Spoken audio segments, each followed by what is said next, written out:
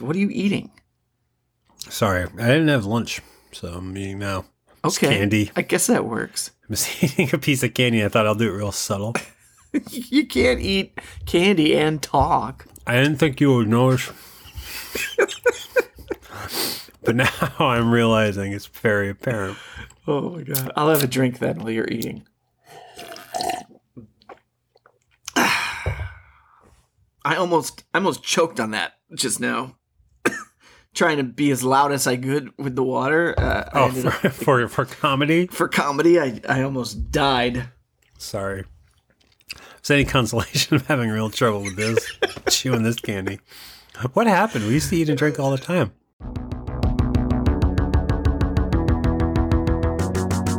Hey everyone ever, and welcome to 20th Century Pop, the show where we try to understand the present while living in the past. My name is Tim Blevins. And I am Bob Canning.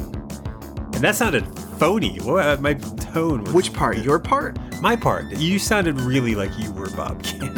You're right.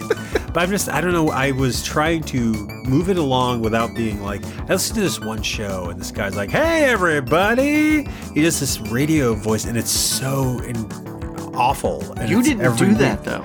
No, I was working hard not to, but I think working hard not to. You just said the usual opening in your usual way. I don't think that sounded fake at all. And I had to throw this in. Sorry. That's okay.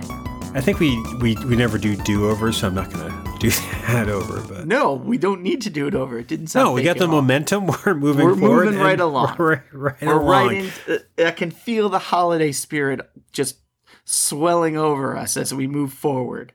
Sounds like someone put Segway on their Christmas list and got it. No, that was really good. I was in my head. I was trying to think, like, how do we do this? Well, around this time last year, Tim, you and I watched through some of our favorite, well, I don't know if they were our favorite, but some sitcoms from the past. And their holiday episodes, Perfect Strangers. I believe Tim the Tool Man had a holiday episode. And Urkel taught us what it was like to love again or something. This year, instead of sitcoms, we picked some hour-long quote-unquote dramas from our past that we've rewatched or watched for the first time. I'm not sure necessarily if we both caught these when they originally aired. We watched a 5th season, 1989 episode of MacGyver. Yes. Christmas episode called The Madonna. Yeah. Now, I'm thinking way back to an episode, but you're a fan of MacGyver, right? Yeah, and I'm actually, Tim, you have given me a gift this season because I did not realize that MacGyver was streaming on, was it Hulu? Amazon Prime. Amazon Prime. Whichever. I have it. I can watch all of MacGyver. I didn't know that was possible. And so I am thrilled that MacGyver is streaming, and I hope we could do a future episode about MacGyver, because this particular episode of MacGyver is shit.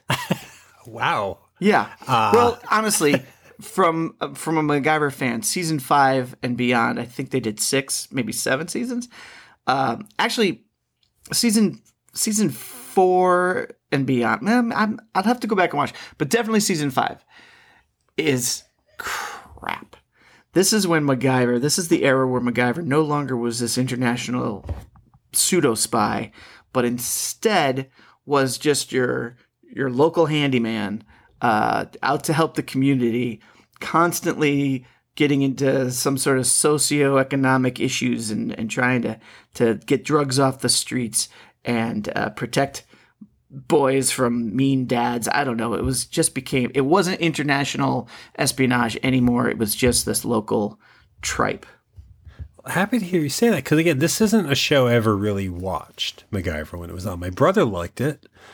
So I think he would be watching it. I might walk in the room. I love the theme song. Like, I have a vivid memory of the theme song. In fact, right? Even I don't know if the sequence ever changed, but watching the opening credits, I remembered every beat of it. Like, it's a very exciting hairstyle of an opening to a show. I think they updated some clips here and there, but basically, the song remained the same. It's interesting that you're saying the show was at one time an international. What was it like? It was an adventure show, Yeah. right? Like what was? Because we're going to get to the episode in a moment, but I was a little confused. What was MacGyver's job prior to this? Like, why were we following him week to week? He was, I mean, it's changed, and I'll be honest, I haven't gone back to MacGyver in quite a long time.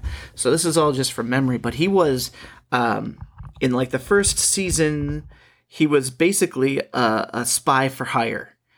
Either to get, a lot of episodes are about getting a kidnapped victim away from whoever they were with. It was about finding information. It was pulling artifacts out of someplace. He was a modern day Indiana Jones with the hook that he never went into one of his adventures with gear. He never had a lot of gear, and he never had a gun. And he would just find things where he was to figure out how to get into things, get out of things, blow up things, escape from things. And so that was the hook, as I'm sure a lot of us know, those MacGyverisms. Was the show running out of money by season 5? Because what struck me about this episode that we're watching, this Christmas episode of MacGyver, is it all takes place in just some city. Like it opens up, it's Christmas time, and we get that. There's no cold open or anything. MacGyver goes from the theme song right into the episode. Well, for the first two, season 1 for sure, and maybe even season 2, they had what they called an opening gambit, which is basically one quick adventure of him trying to figure something out and using some tricks of his trade. And yeah, they got rid of that in later seasons. They got rid of everything. They got rid of everything. We should quickly sum up the plot because, again, we were picking this because it's a Christmas episode. The episode starts in a church, right? I don't know if this is a church we go to. Are these characters we know? I know this happens a lot in our dramas. You're given a bigger plot than the main characters, but who are these people in this church? It's possible we know the priest at the church because he's an old friend of MacGyver's, and I know that there were some flashback episodes, and I remember this character. It seems like MacGyver hadn't seen this guy in a while, and so my presumption is that this is the first episode with this guy, but I think he comes back because he's an old childhood friend of MacGyver's. But we really don't know them when we first see the episode, I don't believe. But we do know the crew from the Challengers Club. Oh, we do? Because this... Before we get into the Christmas stuff, because I think there's tropes that all of these episodes share with Christmas specials. You okay? Yeah, I banged the table that I'm at. So mad at this MacGyver. I was going to ask about this because MacGyver has a trope in this episode that I feel is very... It's Breakin' 2 versus Breakin' kind of thing where, yeah, there's a place, there's like a homeless shelter for kids called Challengers. Like a boys and girls club called the Challengers Club. And MacGyver works there? He volunteers there. On multiple episodes, not just multiple this Christmas episode. The Challengers Club, come season 4 or 5, is played up a lot. He's there a lot helping the kids out. Some kid is in trouble, and he's helping them out. The Challengers Club needs to raise money, and they're helping them out. In this episode, they talk about, I have the name written down here, but the woman in charge of the Challengers Club, her husband was murdered in a previous episode. So there is continuity with that. Yes. Okay. It was some gang that was trying to control that area of the city. Challengers. The generic city we're in. Wanted control of that area and probably was trying to recruit gang members. And so the gentleman that was also in charge of the Challengers Club was fighting that and trying to get kids out of that gang. And so they killed him. And I remember, we'll talk about that some other time maybe, but it was a pretty disturbing murder for my, 14-year-old eyes to see. But so there is, yes. I didn't realize that. I didn't realize that so there's definite continuity here. Yeah. Because all I saw was a rec center that has one of the tropes of the holiday. They're going to close us if we don't get enough money by Christmas. Right? Is what I saw. And you have the woman who's in charge actually asking, how am I supposed to get through to you kids? Because there's some punk kid that might be her, I don't know if that's her son. What is his name? His name is Breeze. So these are all characters. So these are, You would know these people, I guess. I didn't realize that. Well, I don't know if Breeze has been in previous episodes, but she's been in previous episodes. The Challengers Club and this whole conceit of him volunteering at a rec center, homeless shelter, helping the kids out area. In these later seasons, this is what he spent his time doing. All right. Which is not globe trotting. I mean, I guess it's a couple blocks away from where he lives. But here at the rec center, prior to this, we get the first trope, which I always enjoy in a special, to establish that it's Christmas. We hear that MacGyver, and this is a paraphrase of a quote, hates this Christmas stuff. He's in the car with some old guy. Who is the guy? Who's the other character on the show? That's Pete. Pete. From the Phoenix Foundation. I'm going to say that again because my throat got from the Phoenix Foundation. So Pete's a regular character? Pete is the regular character, so he works at the Phoenix Foundation. So he's very uncomplimentary looking. Midway through he's season chubby. 1. Yeah. His mouth is agape like a fish. And he just always looks confused. I did not like that actor or character. He worked better in the earlier seasons, I'll say. I think the earlier seasons worked better. Because what we jumped right over at the opening of the episode at this church, there's some statue of Madonna, not the singer, but the mother of Jesus, that gets stolen. Yeah. And they freak out. There's this woman who's really cleaning the church. She's cleaning the shit out of it. That Irish woman, Mrs. Wilson. Very angry. She is. But she's also, she's scrubbing everything down. AIDS-free is what she's making it. But yeah, some statue is stolen. I guess that's a big deal. And then we cut to a car where MacGyver and what's Pete? Is that his name? Pete are coming out of a store with all these wrap presents. And there's holiday music on the radio. And yeah, MacGyver turns it off because he hates this Christmas stuff. And I don't know if that's been established before. I don't know if that's just tacked onto it. But I was ready to follow the episode on that because that's a trope I like. The character who hates Christmas. Yeah, I feel like it's tacked on. You do. I could be wrong because they do go into his past. And I might just not be remembering previous episodes where they talked about his mother. Well, that's the thing. You get a lot of history about him in this. His mother's dead. Yep. I guess she died when he could have come home. But I was like, that's why he hates the holidays? Apparently it happened around the holidays, yeah. And he didn't get home, and she had suffered a stroke and couldn't get home, and she passed. That's bleak. Yeah. Not just for a Christmas episode, but for what I assume is a MacGyver episode. That's pretty down. They've had some bleak moments in MacGyver. But that's rough. Okay. That's rough. Especially for character development. Did that play for you? Liking the character and liking the show, did that have any resonance for you? I think it would have if the episode had been better. Well, what would you say maybe brings this episode down a notch? What might be something like a trope or character or mixture of both that maybe hurts this episode? Well, there's a couple things maybe, but one thing that just bothered me was this homeless lady that shows up out of nowhere, pushing a cart, and Pete and MacGyver, being the good citizens that they are, decide to help her, and they take her to the Challengers Club. Well, they have to because she gets beat up.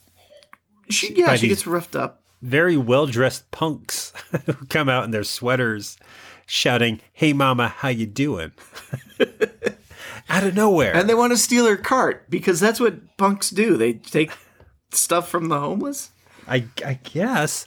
But she's kind of like good-natured. She's goofy. She's wacky, but she's, maybe not all there, but she goes willingly to the center. Yeah. And I don't know. Is that a famous actress? Is that someone we should know?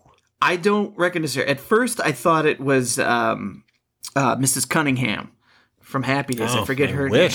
That would add some sexuality to this sexless episode of MacGyver. But no, I think she's just a one-off actress here in this episode. I don't think she's been in many other things. I didn't recognize her at all. But she gets introduced as if she's an important character. And she kind of crosses paths with Breezy. Was that the son's name? Breeze. Breezy might have been better, but it's just Breeze. Well, she kind of notices that Breeze doesn't want to help out around the center. Apparently, they're going to be putting on. They're going to put on a Christmas show. They need to raise money, so they're going to put on a show, man. Which, not to jump ahead and ruin it, they put on a horrible show, a depressing show that priests, the homeless lady, and people who are going into shock from lack of the heroin needles come to watch. And it's children standing on a stage, lip syncing to a very professional choir, just singing holiday songs. And it's depressing as fuck. Oh, yeah, it's the worst thing. But leading up to that, Breeze is supposed to help set up for this because this is going to raise money. The audience that I just mentioned. What do they need? $9,000, something? They need that? a lot of money is what they need. And they're going to get it on Christmas Eve from the homeless and people who couldn't make it to rehab. But Breeze doesn't want to help set up. And Breeze's father is who died, right? He's this woman's son? I don't think. No? No. They're not related. Then why does he care that this guy's gone? Well, because he meant a lot to him. He got him off the streets. All right. He helped. He was the father figure, but not his biological father. And so while it is a show called MacGyver, about an individual named MacGyver, the plot we're following that gets us to what I think was the most intolerable, painful scene of the episode, Breeze and this homeless lady wind up in a pool hall. Yeah. And they start shooting pool because she's trying to get him... I don't know. She's trying to tell him that, Christmas isn't what you got, it's what you give. I don't know, some crap like that. And we have what felt like 17 minutes of characters that are unrelated to MacGyver, unrelated to what we come to MacGyver for, unrelated to the adventure and action of MacGyver, but without which we'd have no story because they are, for some reason, the main characters in this fucking story. Yeah. And the MacGyver story that you found interesting at the beginning with his mother only gets hinted to maybe 2 other times. And I mean, they wrap it up. They give you some closure, which could have been effective. But because of the crappy nature of the rest of this episode, it loses everything. Now, there's 2 things somehow we haven't mentioned that I do want to bring up. First of all, what MacGyver's known for, MacGyvering stuff as it's called. I assume every episode he MacGyvers something, correct? Well, apparently he has to. Yeah. Because he didn't necessarily have to MacGyver anything in this episode, and it's a stretch to say that he did. Well, what did he do, though? Because I took notice of this as the MacGyver moment of the episode. This is the one MacGyver moment of the episode where the stagehands, including Breeze, are trying to move the stage from one side of a small room to the other side of a small room. And it's going very unsuccessfully. They knock over all these lifting, weights, free weights that they knock over. And the woman comes out and yells at them for not doing a better job. And then Breeze takes off. And that leaves MacGyver with these younger kids trying to figure out what to do. So he goes over and he picks up one of the dumbbells. He twists it on top of the stage so everyone can see that it moves like wheels in that it is round. And then he says, "Here you go." And he wedges it underneath the stage and says, actually, I don't even know if he says anything. I think one of the kids says, "Oh man, use the dumbbells like wheels. Why didn't I think of that?" And then awesome! That's so cool, right? That's your MacGyverism for this. Because how are they going to move that riser? I guess they could. Well, they could have picked it up together and moved it, but instead he used barbells as wheels. That's thinking. That's the character. That was I don't get this episode. Yeah, I don't get why you would call this MacGyver. It's not MacGyver. You're right. It's not MacGyver. It's barely television. Well, it was on television. Does MacGyver exist in a world, would you say, the world of MacGyver, the exaggerated reality of the show? Yeah. Does magic exist in that? In fact, yes, actually. I thought you might bring this up. We're going to spoil the ending for everyone here. At the end of the episode, what happens? Well, turns out Carol, the homeless woman. That's her name. Yeah. Like a Christmas Carol. Like a Christmas Carol. Okay. She had, apparently she had $9,000 in her pocket. Wait, that's how much they needed at Challengers. Right. So she left it for them. After everything had happened. After everything happened. After they freaked out and they didn't have the money that they were trying to raise. Correct. And she disappears. Her having come out of nowhere and just showing up. Just showed up out of nowhere, and now she's suddenly gone. We don't know where she is. But she kind of touched everyone's life. She touched everyone's life. Would you say she in touched such a Breeze's magical life? way? In a magical way. She changed Breeze. She made MacGyver think differently about his dead mother. That's true. We haven't even mentioned the man who carved the Madonna statue. Oh, the Madonna statue that was missing at the beginning. The missing Madonna statue, and who had lost his wife and had then shunned the church, and now is suddenly back involved with the church. We haven't even mentioned him and how he suddenly comes back around to the church and delivers the ugliest baby Jesus I have ever seen.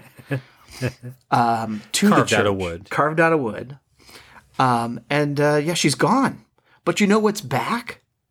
The Madonna statue. What? Yeah, the Madonna statue is back. Shortly after the bag lady vanished. Shortly after she was gone, the Madonna statue comes back. And you know what's interesting? Earlier in the episode, when she got beat up by those thugs, she had injured her palm. That's right. She had a bleeding palm. Yeah. And turns out that the Madonna statue, everything was fine with it upon its return, except it had kind of scuffed up its palm. So we are led to believe, with a little sly look from Pete to MacGyver and MacGyver to Pete, that perhaps something magical happened that day, that fateful New Year's Eve, which I'll assume happened all on New Year's Eve. Why not? Christmas Eve. Sure. Christmas Eve, not That's New right. Year's. Different holiday. Doesn't really matter for this particular episode. But. Yeah. Their magic does exist in the world of MacGyver. Because the fucking statue came to life. That's right. This episode of MacGyver, which I came to expecting some action, forces us to sit through a sad, boring, well, it is Christmas. It's very heavy on the Christmas, but it's just boring episode just to give us a moment where MacGyver and the other guy exchange looks of, wait a minute, was that statue what? And their life goes on fine. They have legitimately witnessed the paranormal, and a horrifying idea at that, because something inanimate came to life with thoughts, ideas, could communicate, could do things, had money, and now has ceased to be. And in its place is this ugly carved Madonna statue. She's dead. She never existed. She's sentient wood. She has to stay in that position. It's a horrifying prison. It's as scary as like the whole Medusa story. Like, what happens to the human mind when it's turned into this? It really threw me, and I hated it. I hated this episode. It was not enjoyable. There were Christmas tropes, but there was no snow. There's barely any MacGyver, and it felt like someone churchy came to the MacGyver writing room and said, I've got an idea. And they had to paste MacGyver onto it. Oh, exactly that. It's like this was a story for some other show, or maybe a spec. What other show would this work I don't know, on? but maybe it was a spec screenplay and somebody just manipulated it into a MacGyver episode. I think it could have worked if it was done better. I think the actress was crappy. I think it was too hammy when, because I kind of knew what was going on pretty early on. It could be because I remembered this episode, but I don't really remember originally seeing it. I was going to ask, were you watching the show at this point? I saw episodes at this point. This was the season of the Colton Brothers, which there are some good episodes with the Colton Brothers. Cuba Gooding Jr. was one of the Colton Brothers. We'll talk about that on a future MacGyver episode. I don't know. This did not make me want to go back to MacGyver. No, it wouldn't. I don't recommend this to anyone who has never seen MacGyver. And somehow MacGyver went 4 seasons without a Christmas episode, which is what almost boggles my mind more. How did this action adventure show about a guy who, that's how. Yeah. MacGyver's not a show you would go to for Christmas. No. Do you think an hour is too long for a Christmas themed something? Do you think dramas just don't handle Christmas well on TV in an hour? Not with the 3 episodes of television that we watched. I think it might be possible. But I don't think it happened here. So you're saying of the 3 episodes we watched, none of them felt Christmassy for you? There's no perennial classic in this? No, sir. I'm going to contradict you. You are. I'm going to not correct you because these are opinions, but if we're going to go to the second thing that we watched, A little backstory here. Last year, when we watched 4 Christmas sitcoms, like we said, half hours, I went into it thinking, well, 2 of these shows I know, 2 of them I don't care for. The 2 I knew were Perfect Strangers and Cheers, and they were passable, they serviceable, whatever. Home Improvement was the one we watched. It was awful. Hated it. Family Matters was a show that surprised me beyond belief last season. It was a Christmas episode that loudly struck you in the head with a candy cane, threw Christmas everywhere, and really brought out this magical feeling in me that made me love the show on the basis of a sole Christmas episode. That was Family Matters last year. I experienced that again this year with a show that I knew and I was familiar with and I even watched. But the second program we watched, the season 2, episode 11 episode from 1983 of a program that I used to watch the opening credits of, much like MacGyver, because I loved the theme. And I used to play a little bit because I had some Matchbox cars. We watched a Christmas episode of Knight Rider. Yes. Entitled Silent Night. With a K. With a K. Which made me think maybe all titles of the show are puns. And this, I fucking loved. As a Christmas episode? I think so.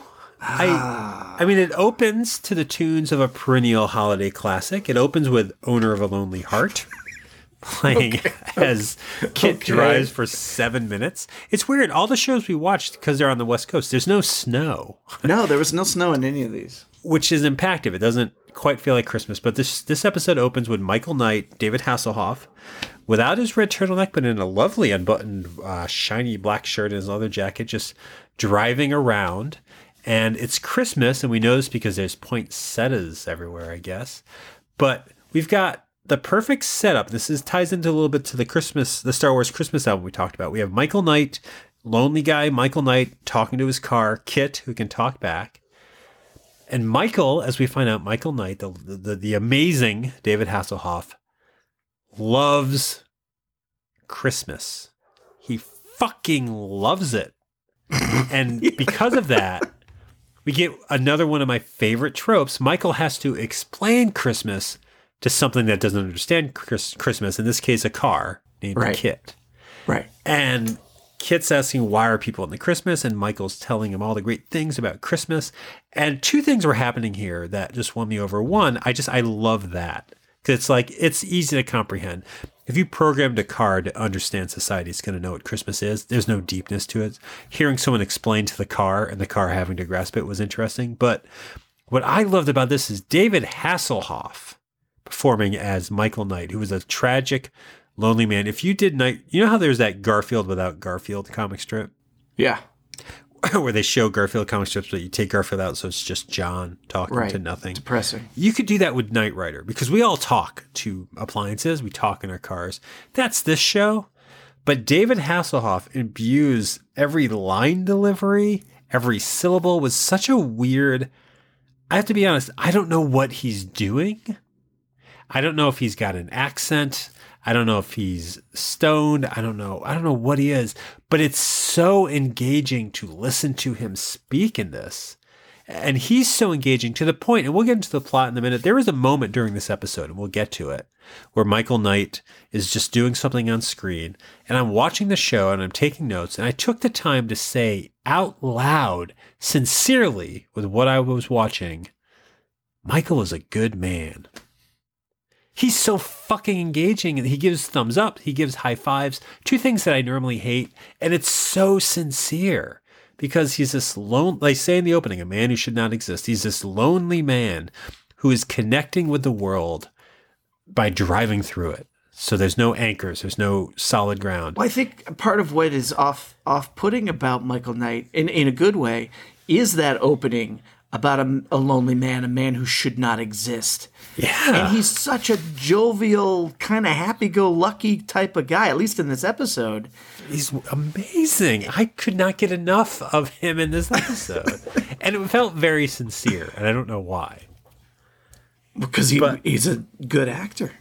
Well, I don't know if that's true. No, in this, he's fantastic. Well, in this he is. This is the role he was built to play. Right. But one thing that Kit can do, he can talk to people via a little TV screen. So that's at the beginning. We find out it's Christmas, not just because he's explaining it to Kit, but because Michael works for a foundation called the Knight Foundation, which I think is the company that built Kit. Yeah. And there's an old man named Devin, or I think as Michael likes to call him, Devon, who is kind of this white-haired old guy who talks to Michael, and he's on the screen, and he's surrounded by poinsettias. Again, that's how they show you it's Christmas. He's surrounded by these red plants.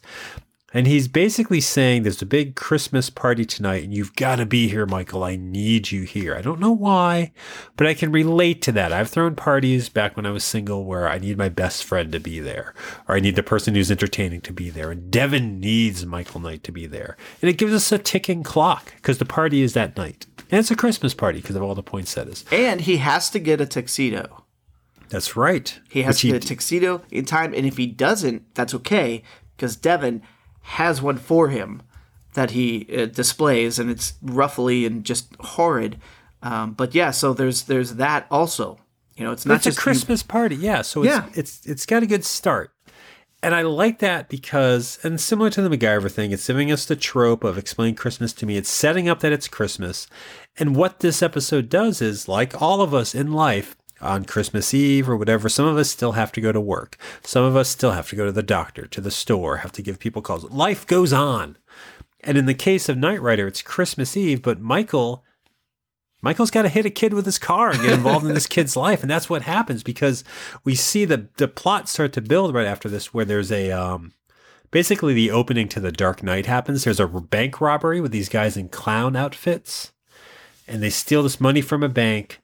And somehow through that they get there's this. So they steal this money. And then somehow some kid gets involved. This kid named Tino, who is I think he's a Spanish kid.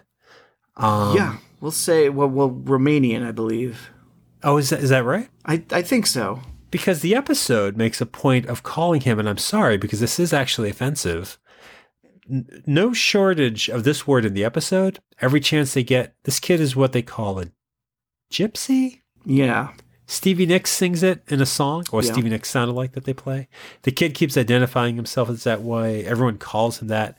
Basically, his culture, they kind of live in like they set up shop for a little while, then they move on, like a carpool almost. And so he's, as he says, a gypsy, and he lives on the streets. He's got a sister who has a poinsettia shop. Good thing, because they're going to run out of it.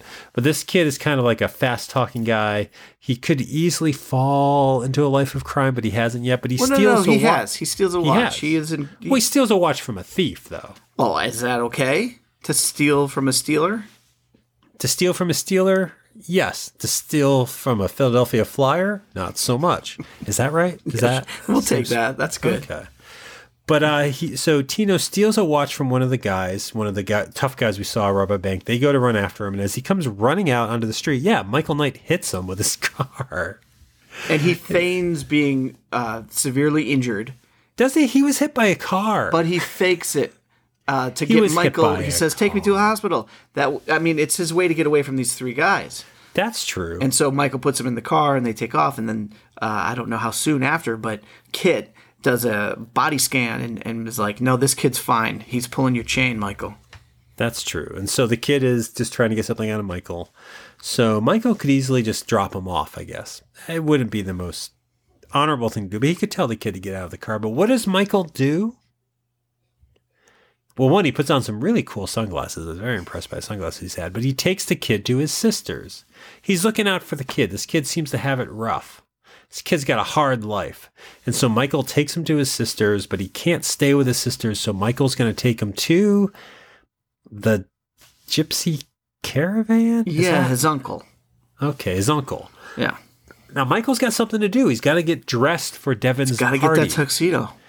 And this kid kind of, even though he did hit a kid with his car, he's in the right somehow because the kid's lying to him. Michael does not have to do anything he does, but he takes this kid who turns out to love Kit. He loves cars. He's very unfazed by a talking car. So Michael just takes him for a drive. Like they drive for the duration of the Fleetwood Mac song Gypsy, which is playing on the radio. And they just drive around because he wants to get him to the uncle. They stop at a farmer's market. He buys him an apple. Buys him an apple. He buys 2 apples, one for each. That's not how you feed a starving kid, but he buys him an apple. A very lengthy scene. That was my favorite moment of the episode. There's no reason to stop at this place, but they do. I thought that too. It establishes that as a location because they come back to it. Yeah, and I think it's like I don't even know what it is, but it's not a place that is known to be selling apples. Like from the outside, I think it's like a pumpkin patch or something. I don't know. It's a farmer's market. I think it's just people gathering, selling their wares, which in this case are apples. But it just seems so strange that that's what they decided to do. Is hey, let's stop here and get 1 apple each. Well, maybe that's all Michael can afford. I mean, I don't know. But yeah, he gets the kid to where he wants to go. He kind of leaves him there. The kid, it turns out, his uncle is like a big head of this traveling caravan of people, and he sells the kid out. Oh yeah, sells the kid out to the thieves, and Michael somehow this is where I'm a little confused. Michael finds out and goes back to save him, I guess. Yeah, he goes back to the sister for some reason and realizes the shop is closed, and there's another guy involved who happens to also be there. He had bumped into him, and this is another guy that sold out the kid. And so Michael's like, "What's going on? Where's the sister? Where's the kid?" And he gets the information for I can't remember what location. He goes to it. It's a little shack, and yeah, there's a whole bunch of weirdness that happens. There's a lot that goes on. Yeah. And eventually, Michael goes to save the kid with Kit. Kit takes on a corn thresher. Mm-hmm. I mean, it's exciting. There's kind of a fight. It was It was the most enjoyable of these 3 episodes that we watched. It was far better than MacGyver. A lot going on, and just in case we're about to forget, at the end of it, yeah, the thieves get arrested. Michael and the kid, I guess, are friends. And so what happens is right after Michael saves them, they're in the middle of a cornfield. There's corn everywhere. Kid is glistening because he just took on that corn thresher. There's probably fresh bullets that have been shot in the air. The kid turns to Michael and asks him very quickly, and I'm not sure why, "What's the matter? You got something against Christmas?" And kind of laughs at it. Michael says, "Oh, Merry Christmas." And that reminds us that it's Christmas. Yeah, we needed that reminder. And it's still not even over. It wasn't a poinsettia field. No, it wasn't. It should have been. Yeah. So it's kind of sandwiched in there, and then it's not over yet. Michael brings the kid back to his sister. We find out that the kid's going to go to college, and the woman thanks Michael. It sounds like this kid's life is going really well. Michael gets in the car. Kit and him have another conversation. They're reminded they have to go see Devin. Kit somehow bought a gift. Socks. Earlier in the episode, we learned Michael made it very clear he does not like Argyle socks, but Kit bought the socks for Devin. He didn't buy anything for Michael. Michael seems a little hurt by this, and they drive off. And that's your Christmas sandwich, beginning and the end. Christmas sandwich. I'll be honest, I think this is how you do Christmas on an action show. It would have been cool if there was snow, but Christmas was basically the B plot. You know, it's still very present, and it ties things together. There's family. I mean, it's another kid. I mean, it's kids' stories. I could have done with a little more poinsettias, but I just feel like this kept me involved because it was a fun episode. It wasn't going out of its way to introduce statues that are people, and it wasn't playing on your heartstrings. It played me emotionally because Michael's it stuck true to the character. He's a good guy. He's helping people out. Yeah. You got so much of a Kit driving around. I mean, I'm not into cars, but if I was, I would have had grease stains all over my pajamas by jerking off to this thing.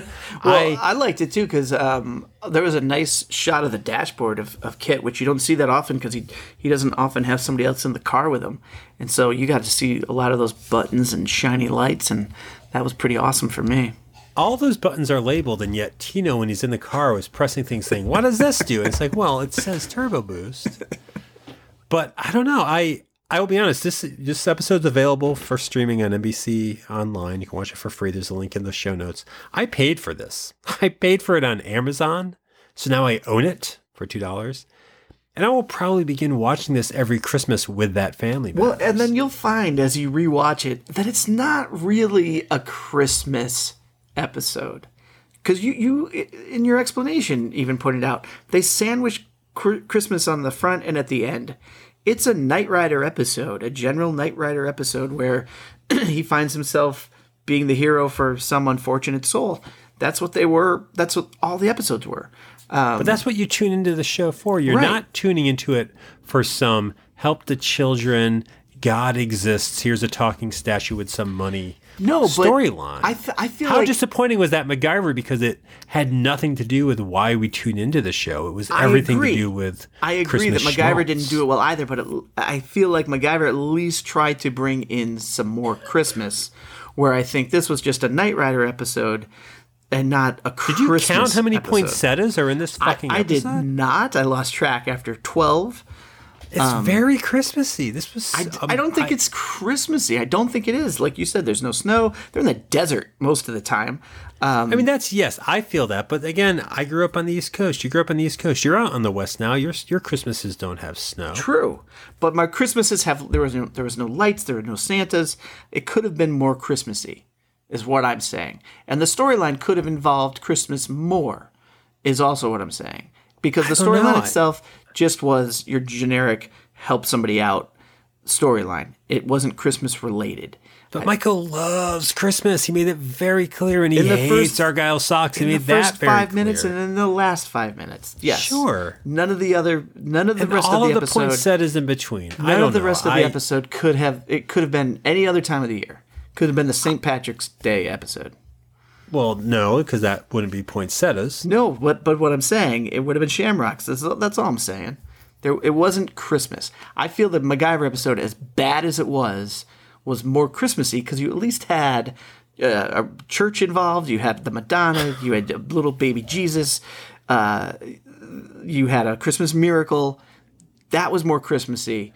Shitty though it was, this had some nice little Christmas moments, but it wasn't a Christmas episode. You're not going to watch this every year because of the holidays. You'll watch it whenever you want to watch it because it was a fine Knight Rider episode, but Yeah. it's not a Christmas episode. Well, that's maybe why I like it. Like if I was when the Knight Rider was on, if I had been a huge fan watching it week to week as a child, when the Christmas episode aired December 18th, 1983, that would have been exciting because I would have been watching Knight Rider anyways.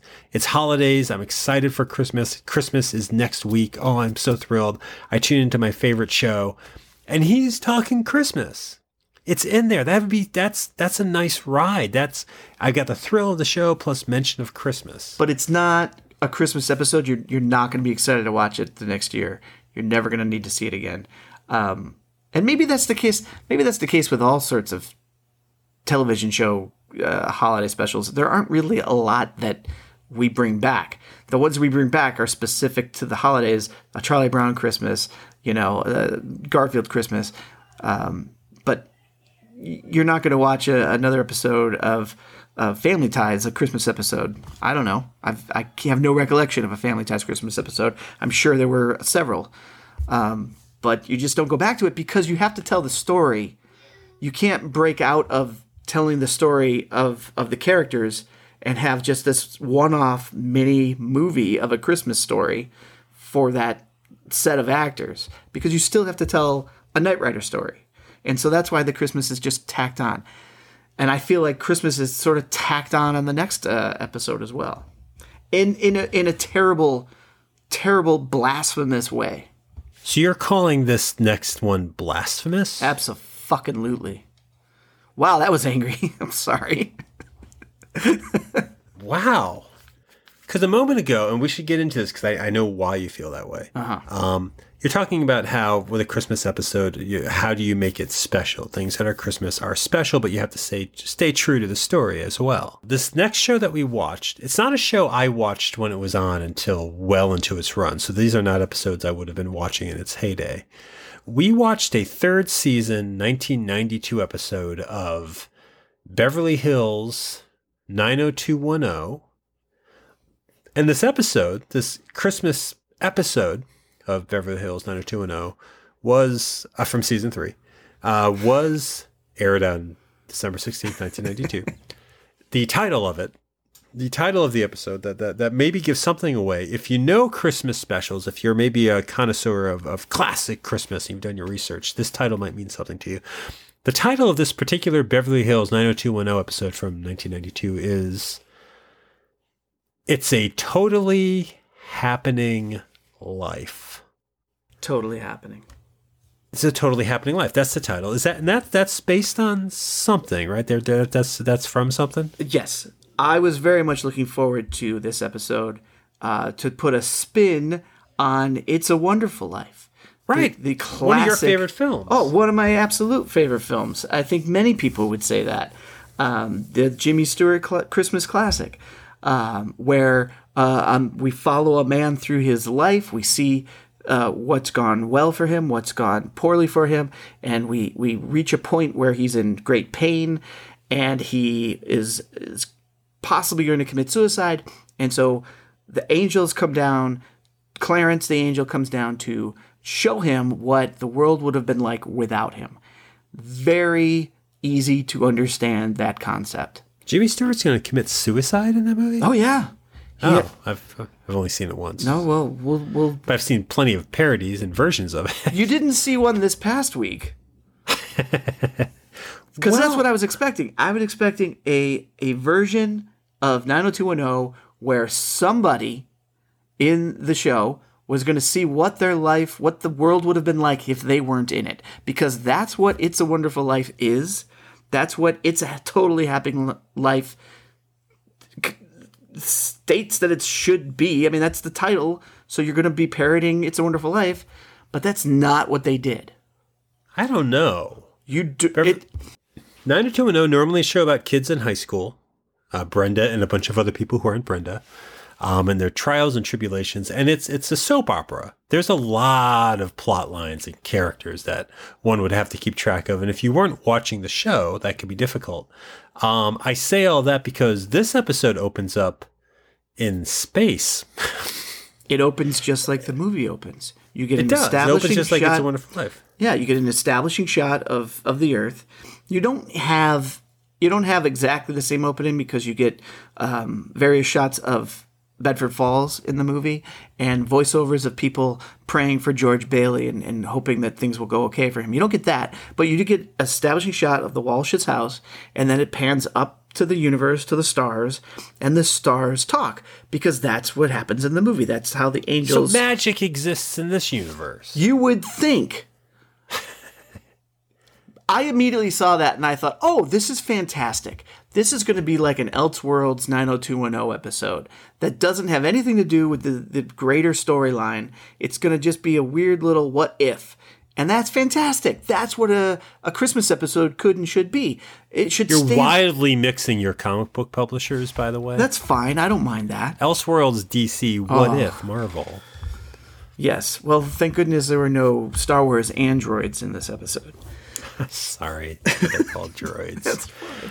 So it does open up. So you thought, oh, good, this is going to be like the movie because we're given.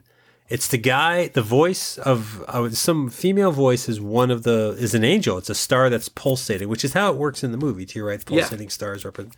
And then the other one is voiced by Joey Tribbiani's dad. Yeah, from Die Hard 2. That's right. He's the cop in Die Hard 2. Yeah. Or is that Mr. Twinkasetti? No, that's Pumbaa. That's Pumbaa. So you get these two stars talking, and yeah, it's like the opening to It's a Wonderful Life, and it's odd because it's the first thing we're given. Exactly. If I was coming to this show every week, I would be like, "What? This is strange." But you'd also be giddy with excitement because it's the holiday season, and wow, It's a Wonderful Life on 90210. It's my favorite holiday movie and my favorite teenage soap opera. I'm going to be so excited for this. You like this more than Silver Spoons or Hey Dude? I didn't actually watch 90210 religiously. I watched it enough, but usually to make fun of it to annoy my brother who did enjoy watching it. Do you think he would have liked this episode? I think so. He also enjoyed It's a Wonderful Life. Oh, okay. So I think he would have kind of liked it. He liked the show, so I think he would have been okay with the fact that they didn't do It's a Wonderful Life. They started it. They start with these angels, and I gotta say, this is a nice entry point into the show.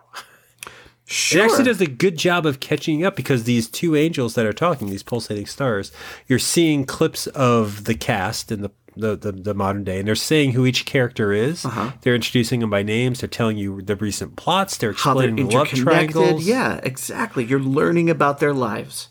And I just, living now where we binge shows and we watch shows week to week and we expect there to be a connected continuity, I kind of forget. Is this how shows work? They would always remind you of all the little plot points, or is this just specific to this episode? I think it might just be specific to this episode. I mean, like the narration is a little too spot on, but like they go out of their way to remind you of everything that's preceded this episode, the setup of it. Well, I don't think they did everything, but I think they did enough to make the story make sense. I just feel like it's a nice way into the episode, and I don't know, it's right there in the title. We get what it is because, and the show plays on this. It's a Wonderful Life, even if you've never seen all of it, which I wouldn't have at the time this aired. It's everywhere at Christmas time. It was public domain. It was always on TV, which they make fun of in this episode. They watch it 2 nights in a row. Yeah. Like, it's the perfect... And I'm not making light of it. I know it's one of your favorite movies. I'm just saying it's the perfect... It'd be like doing a Rudolph joke, or it's when people do their versions of 'Twas the Night Before Christmas. It makes sense. Yes. That they would go for this. I think, and you were describing the plot of It's a Wonderful Life up top. Maybe the issue with this is that none of the problems these kids are facing in high school are life-altering. No. To an adult watching it. I think us watching 90210, we don't care that Luke Perry has to decide between Brenda and Kelly. Jenny Garth? Kelly, thank you. We don't necessarily care that not Luke Perry and what's the 40-year-old Gabriella Catharsis are good friends but aren't necessarily together. You know, we don't have to care that Brian Austin Green. This was the issue I actually related to. Brian Austin Green's character, I guess, is younger. Yeah. And all of his friends are going to college, so we may not care about that feeling. And we, for some reason, definitely don't care that Donna has to put a Christmas performance together for helpless kids, charitable kids, must be going to Challenger, and nobody wants to help her out with this. Like, we don't necessarily care about those issues because we're adults. True, but I could, at the same time, I know what the show's about. So if you're going to do that, fine. That's important to them. And so let's follow along and find out what happens when one of them didn't exist and how their lives would have been different. But that's what you wish would happen. That's what's supposed to happen in something you're calling It's a Totally Happening Life. And that doesn't happen. We just have these angels talking about the issues and like, oh, all of these things that occurred led to this moment that's coming up that we need to help them out with. Because what we find out is that they're all going to end up on a bus going to this... Hating each other, by the way. They have all these falling outs, a well-timed falling outs, right when Donna needs them the most, to go accompany carolers. Nobody's getting along. Nobody's getting along, and they all decided not to do it. So in essence, they shouldn't have been on this bus. Because the bus that's going to the carolers. Exactly, because they all decided, no, I'm not going to participate. If he's doing it, I'm not doing it. If she's doing it, I'm not doing it. So they all bow out. But at the last minute, Donna makes them all do it by getting the principal involved. And so now everyone has to be on that bus. And apparently now that we've realized this isn't going to be It's a Wonderful Life, it's going to be something else entirely. The whole conceit is that this angel, the girl angel, female angel, knows that this bus is going to get hit by a truck. Yes. And needs... It's very haphazardly introduced into the episode. Yes, it sure is. They're all on the bus. The angel is nervous. She knows something's going to happen. We see a clip of a garbage truck. And a guy driving that truck. And a guy drinking at the wheel of the garbage truck. We hear Clarence, the other angel, say, oh, no, don't worry. I made it so that... Blasphemous, by the way, that he's named Clarence. That is not the same Clarence from the movie. Not in any way, shape, or form. No, it's the Clarence from Die Hard 2. But so name him something else. Well, they're setting up what's going to happen, and basically all these kids are going to be on the bus, and on that fateful day, it was going to be hit by a garbage truck, and I guess all of them were going to be killed. Yes. Each and every one. That's hilarious. It is. I found the tension of that scene hilarious, but at the same time, what if that had been the start and we saw that accident? Right? Sure. What if your episode was, and then it's like, because the one cast member who's not on the bus, Joey Tata from the Peach Pit, but the other cast member, who wasn't a cast member, he was a guest star on this particular episode. Ian Zierling, who plays who? Steve, Steve's the troublemaker kid. He's in detention. I don't remember that. I thought Steve was the geek, but apparently he's the bad apple, the tough guy. He's the tough guy. Brian Austin Green is the geek. David. Brian Austin Green is eventually a jingle writer, because I remember a line on multiple episodes was, I got to stay home and write this jingle. But Steve is not on the bus, so he technically is going to witness the crash because he notices the garbage truck. So maybe that could have been your episode, like you're saying. The bus gets hit. He sees it now, and he goes through his life mourning the loss of a friend at Christmas time, only to realize, oh, it was just a dream or something. Because what happens in this episode, similar to the MacGyver episode, is right when the garbage truck... By the way, if you haven't watched this episode, none of this probably makes sense in the description. But right before the garbage truck collides with the bus... None of it makes sense if you have seen the episode. Well, I'll argue with that. It's hilarious. But the angels that are watching this, describing it happen, when the garbage truck is just about to hit the bus, there's a sparkle sound, and the garbage truck passes through the bus magically, as if it's a ghost. No one seems to notice, and everyone's okay. And we find out that, oh, God did that. God decided these kids had to live. And so magic exists in this universe. Yeah, it's like insane. And because magic exists in this universe, and the storylines progressed, like this really happened in their world. And you know what I mean? It's like, oh my God. And I guess that's strange. But remove that maybe. Remove the angels narrating it. I mean, it takes place at Christmas. They decorate the trees. There's Christmas carolers. This is what still I think no happened. Snow. I think this is what I think happened. I think, yes, remove that Christmas stuff, and that's the episode they had written for this stage in the story.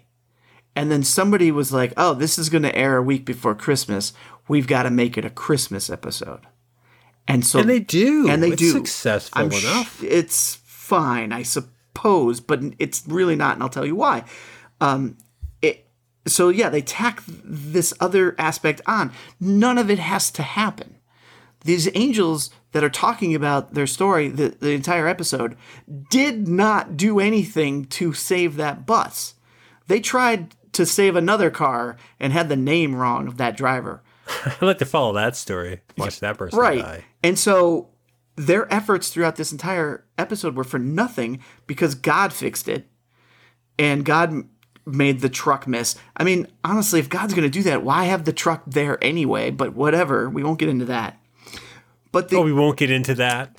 You don't want to discuss. No, I don't, because I want to discuss lazy God who chose not to pay attention until his name got attached to some terror. He would have let he or she would have allowed, as chaos works in a world without a God, which is fine. But if you believe there is a God that has the ability to make these decisions, it was all set up to have the calamity happen, chaos, whatever. Uh-huh. And it's not that it was just by chance, because it is about to happen. God interceded only because underlings of God, these two angels, happened to be watching. And God didn't want to look bad, I guess. And so magically, poof, I'm all right. It's the holidays. My son was born. Jerking off. That's obnoxious. Yeah, but it's also ridiculous. It's totally ridiculous, but there could have been a good story here. There is a line. There's plot points of merit. Again, I don't watch the show, but the angels caught me up enough to know that there are ongoing plot lines that pass through the episodes. Again, similar to the MacGyver one. It's not like this episode doesn't exist entirely in a vacuum. If one was a fan of the show and wanted to follow the plot lines of all these characters week to week, you would have to watch this episode. You would. You would have to see it because things happen. Major things happen. Major things happen. There is a line. It's experimental to tie it into this. I mean, that's a fun, novel way to do it. But it's not, because it's pointless. It's ridiculously pointless. You're paying some sort of homage to It's a Wonderful Life, by having some talking angels, but you are not doing the one thing that It's a Wonderful Life is most famously known for, and showing one character what their life would have been like, what the world would have been like had they not been in it. And at one stage in the episode, too late for this to actually happen, Andrea questioned what her life would have been like if Brandon hadn't moved there. And holy shit, that's what you should have done. Oh, that's a good point. You should have done half the episode. Great, yeah. Half the episode learning about their relationships and what's going on. She gets into Yale. She's happy. She's good. And then she's maybe about to kiss Brandon and questions what it would be like. And whether it's the angel or just a dream sequence, whatever, you could have shown that. That would have been the second half of the episode, showing how Andrea and Kelly and Dylan and everybody would be without Brandon and Brenda in their life. That's fucking awesome for a Christmas episode. Actually, that's and again, you get to play off of the pilot. You can redo things. That actually would have been pretty good. But what I think happened was they had this one already written. Now it's a Christmas episode. Oh shit! Somebody's like, "Well, It's a Wonderful Life. It's famous," and they're like, "Okay, let's do that." And somebody said, "Well, it's also public domain." Public domain. And you know what? I've actually never seen it, so let me watch it. Oh shit! It's 2 hours long. Well, I'll just use the first part where there's angels talking, and not even know that there's like this other important part about seeing what your world would be like without you. And so it's a shitty episode because it promises one thing and doesn't deliver. But the levels of anger here, the MacGyver episode delivers shit. Yeah. You weren't mad at that episode. I was mad at the MacGyver episode, but for different reasons. Because it's not a MacGyver episode. This is a 90210 episode that's not a It's a Wonderful Life spin. But it's also, isn't this the show of the three shows you cared about the least? Yes. But you're really worked up over this. Is it the missed opportunity, or is It's a Wonderful Life so sacred that you can't pretend to use it without acknowledging the whole? I mean, do you just wanted him to retell it? Well, I wanted it to be, if you're going to reference It's a Wonderful Life in so many different ways, get it right. It's a jumping off point. But then reference it differently. Don't have it be Clarence. Don't have it be, I don't know what you would do differently, I guess, but the main crux. Well, I think the idea you had is a great idea, because they do give us that divergent point where that old lady wonders what her life would be like if Shannon Doherty and not Luke Perry had never moved there. Yes, that would have been a better episode.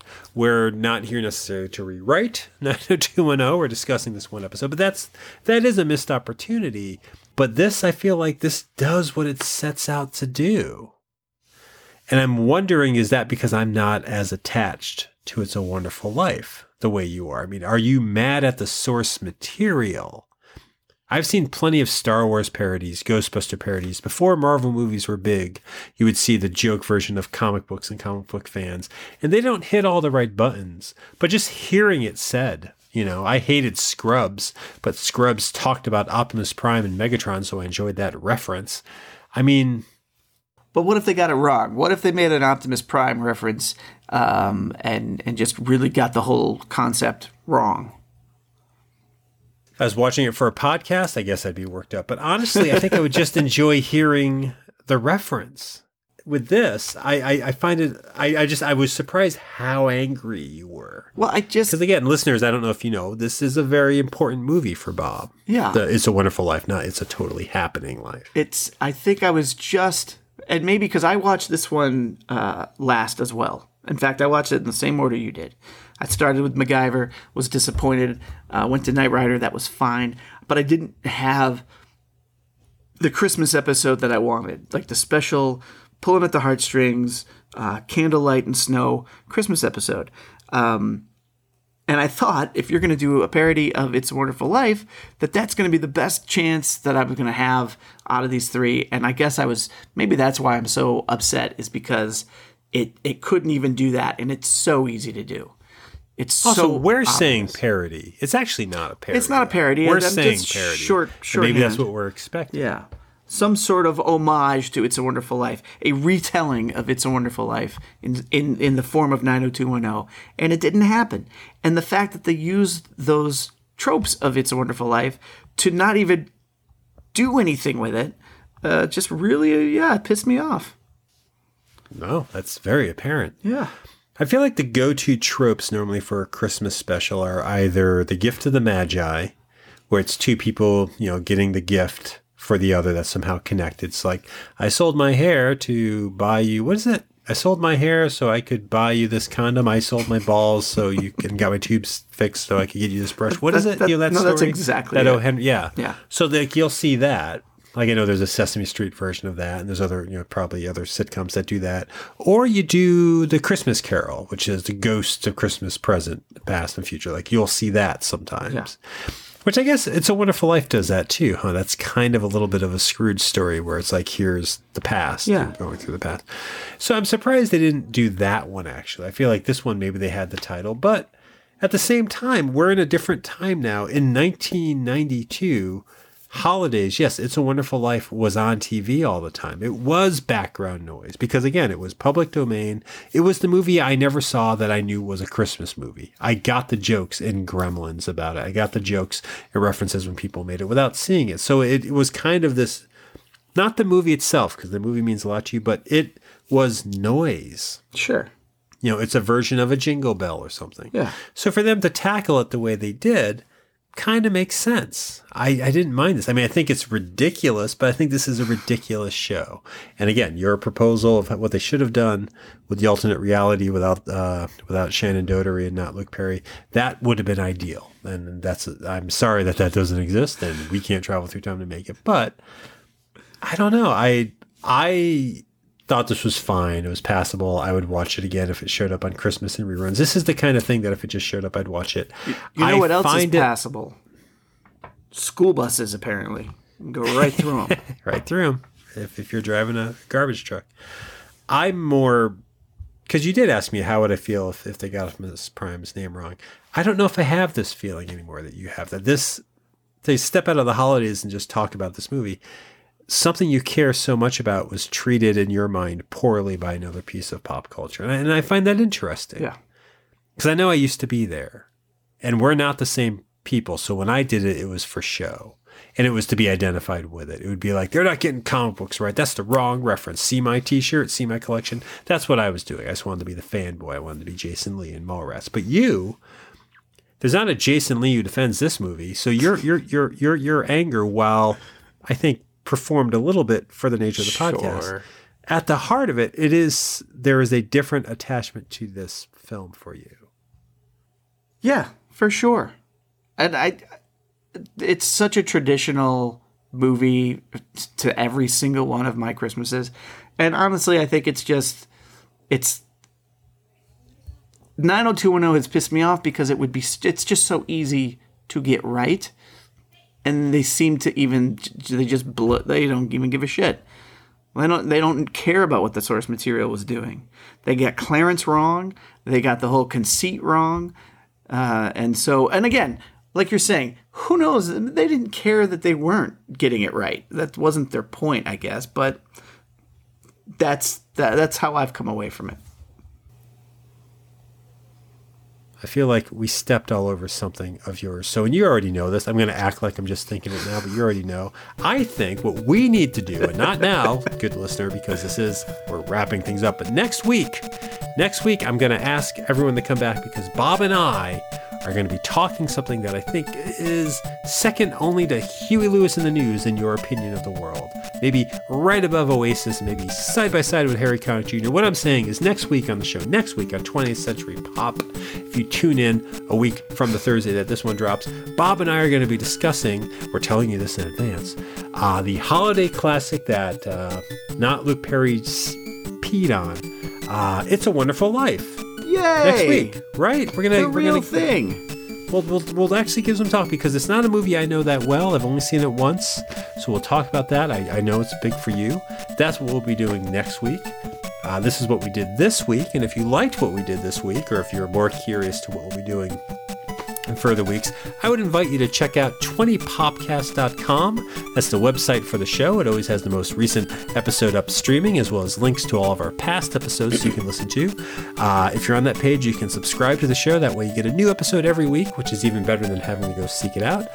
There are links on the website to subscribe to us on Apple Podcasts, Google Play, Stitcher, and other podcatchers like that.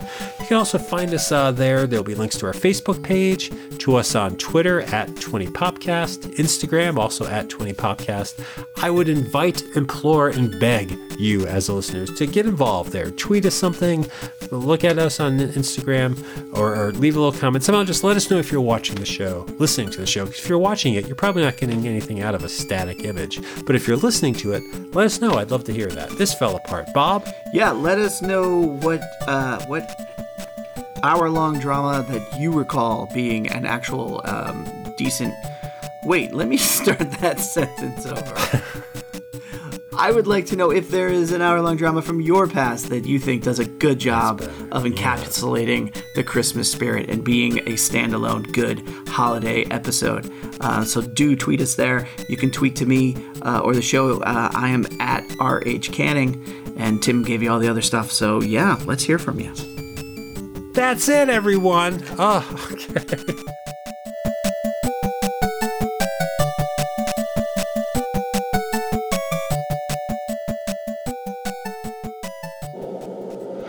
I love Christmas.